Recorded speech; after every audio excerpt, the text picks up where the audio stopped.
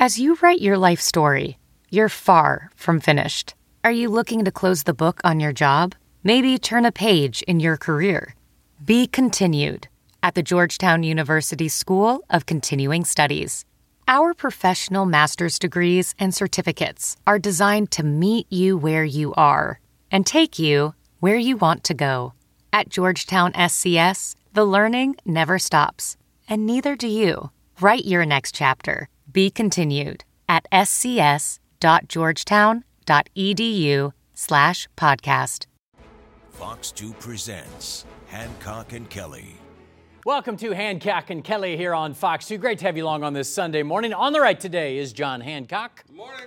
And on the left, tanned, rested. He's been gone for a little bit. Michael Kelly, great If you to see consider again. pink tan, I don't really tan that Hey, well. we haven't seen much of the sun in St. Louis Exactly. lately. Well, okay, very quickly before we get into it, what were you doing in Mexico? I went down and saw Dave Matthews. He did a 3 nights in a row down in Mexico in Playa, and I had a blast. Wow. He's moving in on the El Chapo territory. I was on the fun side of the wall. That's funny. All right, I'm John Brown again. Great to have you along. The big story this week, are we near the end of the Russia investigation, or is this just the beginning? According to people familiar with the matter, Attorney General William Barr could announce the completion of the Russia probe as early as next week. Let's listen to CNN's Abby Phillips. She gets us up to speed, and we'll break it down after this. Tonight, President Trump leaving the Mueller report in the hands of his new Attorney General, Bill Barr. Should the Mueller report be released over abroad next week? That'll be totally up to the new Attorney General. He's a tremendous man, a tremendous person who really respects this country and respects the Justice Department, so that'll be totally up to him. Trump offering a muted response to what would be the end of an investigation that he's railed against for 2 years. Instead, Trump lashing out at the former acting FBI director Andrew McCabe, who played a role in starting the probe. I think Andrew McCabe has made a fool out of himself over the last couple of days, and he really looks to me like sort of a poor man's J. Edgar Hoover. The president's comments coming in the midst of McCabe's bombshell media tour that has raised questions about whether Trump might have been acting on behalf of the Russian government. Do you still believe the president could be a Russian asset? I think it's possible. I think that's why we started our investigation, and I'm really anxious to see where Director Mueller concludes that. McCabe even hinting that ongoing investigations could involve the president's children. Was the president's family being looked into either before the appointment of Mueller or after? That's something I don't feel comfortable talking about as it goes to kind of could go to ongoing investigative matters. And making it clear that a bipartisan group of congressional leaders were in the loop as the Department of Justice opened obstruction of justice and collusion investigations into the president. At the conclusion of my remarks, there were no objections. There were no protests. There was no, there was a clear sense in the room that people were resigned to the fact that we had taken a necessary step. That was my impression. Trump dodging a question about that revelation, focusing instead on attacking McCabe. I think it's a disaster, and what he was trying to do was terrible, and he was caught. I'm very proud to say we caught him, so we'll see what happens, but he is a disgraced man. He was terminated, not by me, he was terminated by others. And despite publicly supporting the Director of National Intelligence today, Are you considering replacing Dan Coats as your Director of National Intelligence? I haven't even thought about it. CNN has learned that Trump is privately telling associates Dan Coats may soon be out of a job. We currently assess that North Korea will seek to retain its WMD capabilities and is unlikely to completely give up its nuclear weapons. Sources tell CNN Trump is still angry about Coates' congressional testimony, that he believes undercuts his own rosy portrayal of the nuclear threat posed by North Korea. All right, so let's talk about all of this. First of all, the release of the report. Hard to believe after, 2 years? We may not be allowed to hear everything that was uncovered. Your thoughts on this? Should this be public? Should we get to see everything that's happened? Well, it's going to be public, and you're going to get to see everything that we should be able to see. You're not going to be able to see sources and methods and anything that would be detrimental to our national security. I have zero concerns about Bill Barr. He's a career Justice Department. He led that department when he was in his 40s. He is a consummate lawyer. He's a consummate defender of the rule of law. He's going to do the right thing here. He's not going to blow up his entire career over something like this. He's going to do the right thing. We're going to get the report. And I think the report, as it relates to Donald Trump and the campaign colluding with anybody, I think that report's going to be a big zero. Now, hopefully, what the report, remember, it started as a counterintelligence report. I hope we find out how Russia meddled in the election in 2016, and I hope we're able to stop it in the future. Well, we shall see whether or not we're going to find out all the details. That's left up to Bill Barr, and maybe this isn't his first rodeo, as John explained, and potentially I think he might release some of them. One thing I'm confident about is Robert Mueller has not leaked throughout this entire process. Think about that. For 2 years, we haven't had a leak.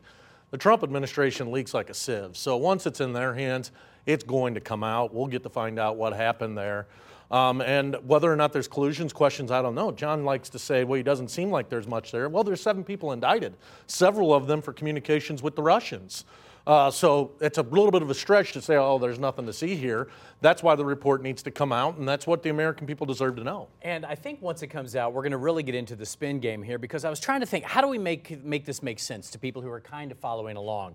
And to me, it boils down to these two narratives. Trump is either owned by Russia, who helped him get elected, or 2, our intelligence departments are corrupt, and now they're trying to change the outcome of the election and where we go from here. Is that a fair assessment, do you think? Well, I mean, it's really one of those two things. I think there certainly are people in each of those camps. You know, I think Robert Mueller is a man of honor and integrity.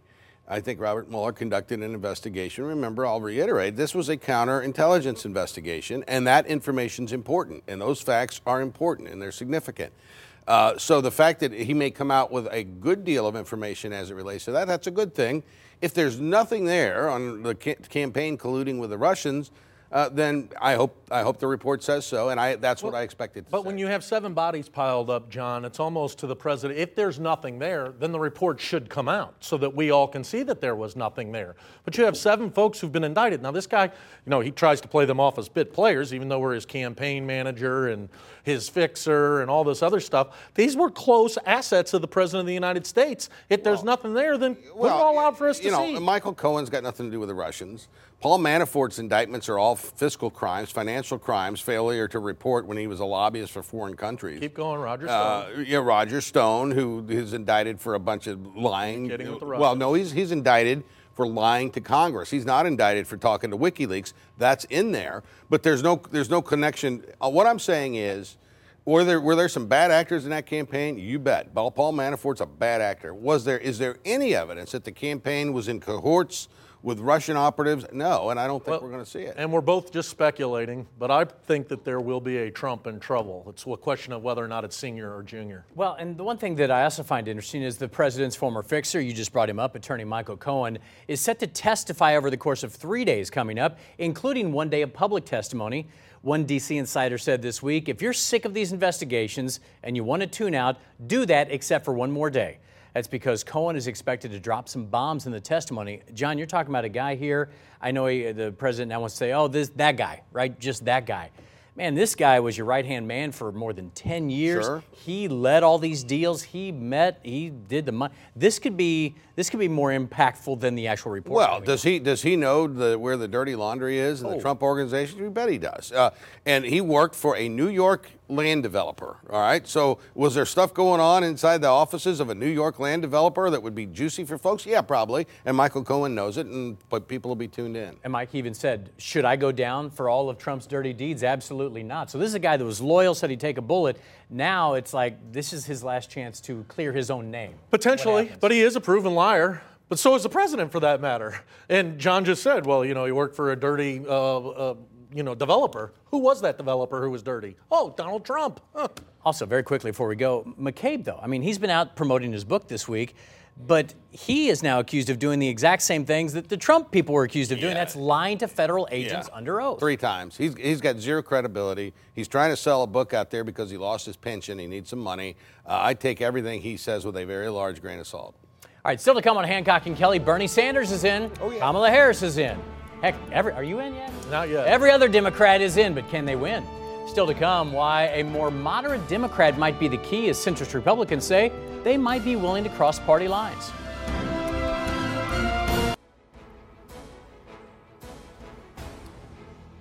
Welcome back to Hancock and Kelly. Well, this week saw Bernie Sanders get back into the race, and he's raising money quickly, millions quickly. The senator from Vermont raised about $6 million in the 24 hours following his announcement. In all, more than 223,000 people in all 50 states made donations to his campaign. His haul is the best so far on the Democratic side. For example, Senator Kamala Harris raised $1.5 million in 24 hours, way behind Bernie, far above what he even raised the last time he kicked off his campaign. And here's what the president had to say. Bernie Sanders is running, yeah, that's right. Personally, I think he missed his time, but I like Bernie because he is one person that, on trade, he sort of would agree on trade. I'm being very tough on trade. He was tough on trade. The problem is he doesn't know what to do about it. We're doing something very spectacular on trade, but I wish Bernie well.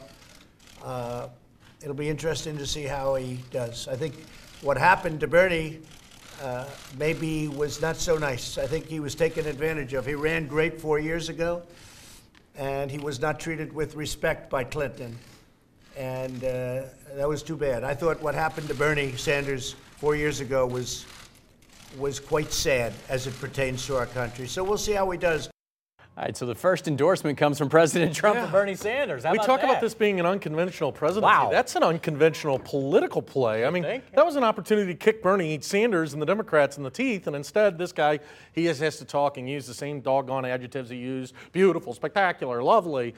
I mean, it's an embarrassment. Bernie Sanders is reheated meat. I think he's reached the height of what he can get. It's not surprising that he pulled in $6 million. He had a lot of support in the last election. He's going to be able to do that. I think the energy is going to be with some other campaigns, and we're going to see Bernie Sanders fade into the woodwork. It's time for Bernie to retire. I don't know. I think he's a little too soon. He needs to wait another 10 years when he's like 90. I think Bernie at 90 might be a good president. You know what's alarming about all of this is that he raised money in one day from every state in the country. Yeah. That means there's somebody that lives in every state in this country that thinks Bernie Sanders is a good idea. This guy is a disaster, Brown. He is a card-carrying, proudly proclaiming socialist. That's the last thing this country needs. It's the last thing this country is going to elect. But he's going to be a force in that primary field, even though he's still at the tender age of 79. He's got time. All right, Michael, on the Democratic side, some analysts say they're going to run into the issue. You guys are going to run into the same issue Republicans had, where everybody's splitting such a small part of the vote that somebody like a Bernie Sanders can rise up this time because you're splitting it among 20 people. All you need is a few votes. Next thing you know, you're the front runner. We've got a prototype to look at, right? It was 2016. Mm-hmm. Let's think back. Who were the front runners in 2016? We're talking about it being Joe Biden or somebody like that right now. It was Jeb Bush. He was the first one knocked out. Who were the last two standing on the Republican side? It was Ted Cruz, the most far right of the candidates who was running, and Donald Trump, who wasn't even a Republican, and he had this populist message. So anything can emerge, and any of these people can win, especially when you have a president who's in the low 40s, high 30s for his approval rating. A couple of big differences between the Republicans in 16 and the Democrats today. One is the Republicans in 16 had a plethora of establishment candidates, Bush, Rubio, Kasich. Democrats have a plethora of progressive candidates. They only right now, without Biden getting in, Amy Klobuchar is the only one that's sort of even close to a mainstream Democrat. So that's different. The other difference is the Democrats, after Hillary, got rid of their superdelegates. And the superdelegates were put in place after McGovern to try and lock down a nominee. And unlike the Republicans that have mostly winner-take-all primary states, the Democrats have proportional primary states, another reform that grew out of the Bernie Sanders insurgency. They're going to have a very hard time if this field stays at 20 or north of 10 for any period of time. They're going to have a very hard time nominating somebody before that convention. Like Michael said, go ahead, Michael. But money dictates politics. It dictated on both sides of the election, and it will start to dry up for folks. Yeah, I think the days of having somebody win the Iowa primary and they're the nominee, those are beyond us. I think that's right. It's going to go for a while. But there will be an emerging Democratic candidate mainly because of the money. The same thing happens on the Republican side. Okay, but think about this. You even said the president, he's in the low 40s right now, or some places have him at 50% approval, but we've seen it consistently around 40. A lot of Republicans, moderate Republicans, say they're willing to vote for a Democrat like a Joe Biden if there's somebody moderate that comes into the race. That puts an interesting dynamic, too. You would have these people on the right who will do anything to get rid of Trump. They could come over, but not if they go with the Bernie Sanders. Well, but we shall see, right? Let's remember, Donald Trump's not even being the Republican president. He's being the president of the Trump base. And that's a message that's turning off a lot of Republicans. We shall see who emerges from this. There's more people to hop into this. Things will shake out. A campaign happens. This is a long slide, even though it's fairly rapid over the next 9 months.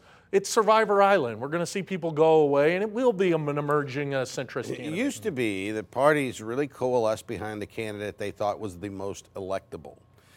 For the Democrats, that would be a Joe Biden-esque type candidate. I think those days may be gone. And the parties don't have the power. They don't have the influence that they once had, so it's going to be left to the voters. And who would have thought that Donald Trump was an electable candidate? This is just such a weird time we live in. Very quick, before we hit a break here, I was sent a message this week with a tip about the change we're about to see on the Democratic side. They say the polls show that democratic socialism has a negative connotation, so watch for the phrase social democracy to start replacing that phrase. So here are the key platforms that these supporters are pushing for.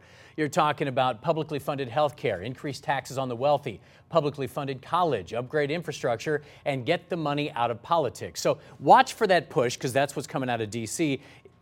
The numbers show that people like that. It may really surprise you, but those are popular issues, but the Republicans have done an effective job making this about socialism, and it's not socialism. Go look up the definition of socialism in the dictionary before you make those types of accusations. You take the money away from the producers in society and give it to the folks that aren't producing in society and redistribute that wealth and disincentivize enterprise and invention.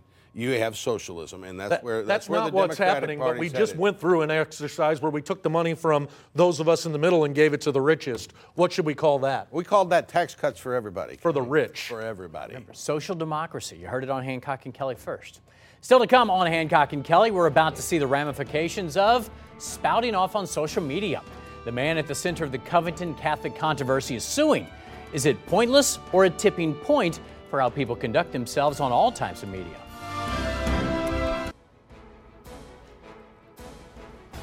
Welcome back to Hancock and Kelly. The Covington Catholic High School student at the center of that confrontation that went viral last month is now filing a huge lawsuit. 16-year-old Nick Salmon is now suing the Washington Post, among others, for defamation. The Post for $250 million. Salmon claims that the newspaper falsely accused him of racist acts and instigating a confrontation with a Native American activist at the Lincoln Memorial. All right, guys, let's talk about this. Enough lawsuits, and you're going to get people from acting irresponsibly, and this goes both ways. I am all for this because you see so much bad behavior by celebrities, people in the media, left and right, that I'm actually glad to see this. What about you? Well, it will be interesting to see what shakes out of it, and it's going to cut both ways. Alec Jones said that stuff about the shooting that happened at that school, saying that those are crisis actors. Yeah. This seemed a little political to me that they chose only to sue the Washington Post, which is Jeff Bezos, which is the president's #1 target. Let's not forget that the archdiocese that presides over this school, too, also put out a statement, no lawsuit against them. Well, the lesson here is we better not be so quick to jump to conclusions, because if you watch the entirety of the video from that day, these kids didn't do anything wrong. And the guy that was the hero, the drummer guy there, he ended up being a real jerk if you watch the whole video. And you just shouldn't jump to conclusions. This is not so much different than the Smollett case, where when you jump to conclusions before all the facts come in, you get it wrong sometimes. Well, there have been so many of these lately. I mean, I got blasted on social media for not calling. Do you guys remember the cemetery in University City where they toppled all the headstones? And all these celebrities are chiming in. I said, we don't know it's a hate crime. I got blasted. Right. Come to find out it was a guy drunk just walking through because he was mad. That's the kind of stuff I'm glad to see, because I got maybe I can sue. Right. You guys know you know a lot of attorneys. Yeah, I know a lot of lawyers. All right, we're right in the middle of tax season, and more people are getting upset because their refund is smaller than last year. The IRS says the average refund down about 10% so far, but people are actually paying less in taxes. Yes. They just aren't seeing it in the form of a refund. Now, practically smart people understand this, guy. Politically, it's not working. I don't even know where to go with this story anymore. It makes sense, but people are worked up over this. Well, they shouldn't be. You've got more money in your pocket. Everybody got a tax cut. Now, if you live in a high-tax state, where the state and local tax, New York, even Illinois, that's a problem.